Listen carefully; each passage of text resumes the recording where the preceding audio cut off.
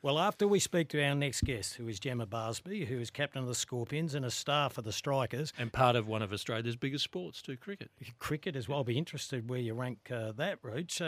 The Strikers defeated the Melbourne Stars yesterday. Gemma got her money pretty easy, I think. Didn't have to do much. Hello, Gemma. Oh, that's harsh. Well, you didn't even have a bat, did you? Harsh. Well, didn't need to. She was ready to come in. You were ready to come in, weren't you, Gemma? But you weren't needed.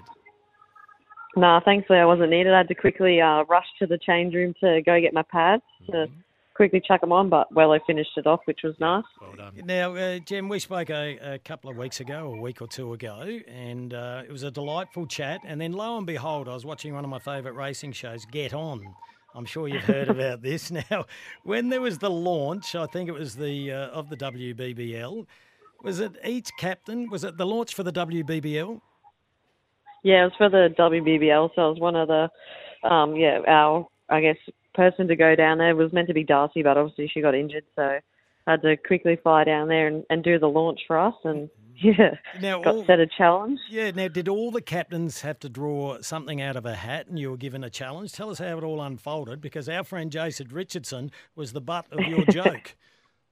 Yeah, that he was, unfortunately. So at the start, we had to pull out either a truth or dare, and I got a dare, and it was to try and peg as many pegs onto people as possible throughout the launch. And, he was an easy target. Obviously, being in a suit, you couldn't really feel anything. So when he was announcing the launch, I was standing behind and putting as many little pegs on him as possible. And, I actually got quite a few onto him. I was starting to think he was enjoying it because you whacked about 10 pegs on there and he didn't even move.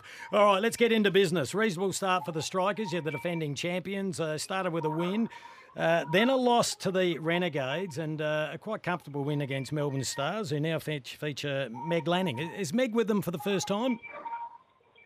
Yeah, well, no, she's played with them before, so she went Stars and then went to the Scorchers and now back at the Stars. So, she's come back after, obviously, a bit of time off, getting herself right. So it's good to see her back playing cricket. Gemma, as a bowling group, you'd have to be happy, wouldn't you? The way in which you didn't let any big partnerships emerge early on, virtually everyone getting a wicket. That is a team effort as bowlers.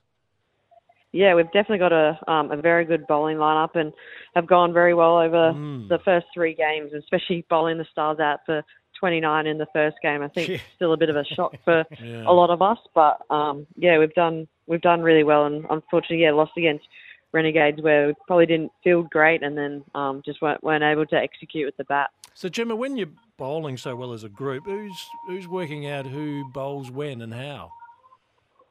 Pretty much Talia and then Megan Short as well. They work very well together. They have little signals of who they should come on to bowl and stuff. So they work very well together, and it's pretty seamless of who they pick to bowl at what time. Okay. Now, talking of Shooter, we speak quite regularly over the past 5 years since we've been doing this show, and I'm not saying she's turning back the clock, but she is up and about at the moment. Yeah, she's loving it. She loves putting on the blue for the Adelaide Strikers, and we're lucky to have her, and I'm glad she's enjoying it and going well. She has to bowl the tough overs for us, and she gets the job done, which is nice.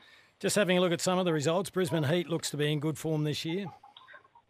Yeah, they've had, obviously, in T20 cricket, you just really need one person to have a really good game, and obviously Grace Harris at the moment is seeing them like watermelons, so she's been going well, and Courtney Sippel's been taking a lot of wickets. So, they've had a good start, but it's a long season and their form can change pretty quickly. There's that rivalry with Brisbane at the moment.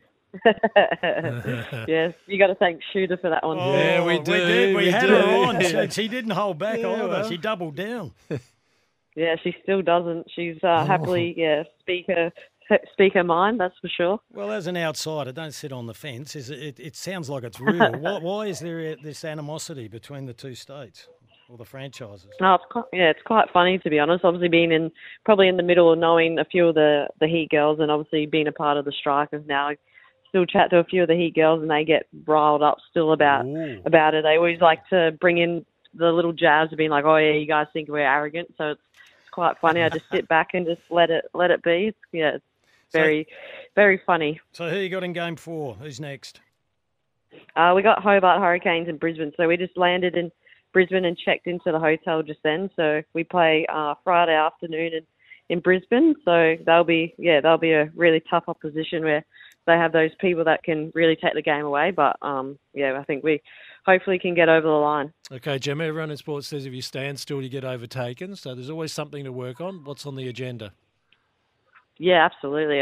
Especially in T20 cricket, or in cricket in general, it can bring you down back to reality pretty quickly. With obviously how it just showed with us in game one how we bowled a team out for 29 and then lost the next game. So we just need to continue to be brave and take the game on.